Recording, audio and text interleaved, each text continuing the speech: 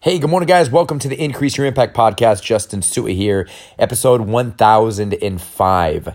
Today, I want to read to you an excerpt from the book, How to Fail at Almost Everything and Still Win Big by Scott Adams. Scott Adams is the author of the comic strip Dilbert, and he goes on to say this, quote, "One of the best pieces of advice I've ever heard goes something like this. If you want success, figure out the price, then pay it. It sounds trivial and obvious, but if you unpack the idea, it has extraordinary power.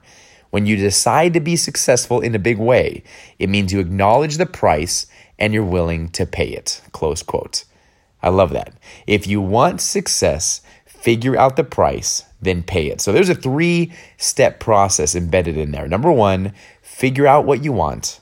Number 2, figure out what price you need to pay. And step number 3, pay it. Execute it every single day.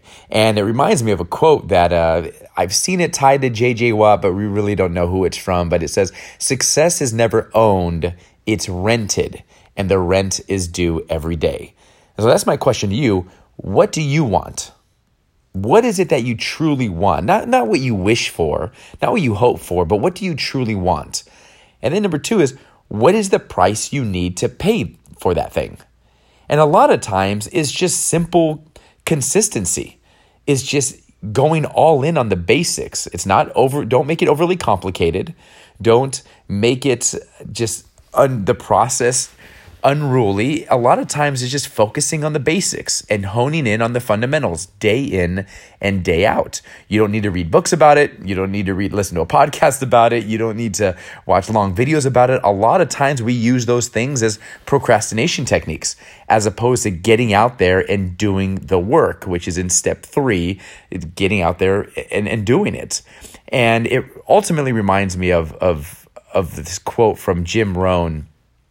He says, "We will all experience one pain or the other, the pain of discipline or the pain of regret. But the difference is that the pain of discipline weighs only ounces, while the pain of regret weighs tons." So I hope you can take this episode to heart. And hopefully if you're writing things down, you can identify, number 1, what is it you want?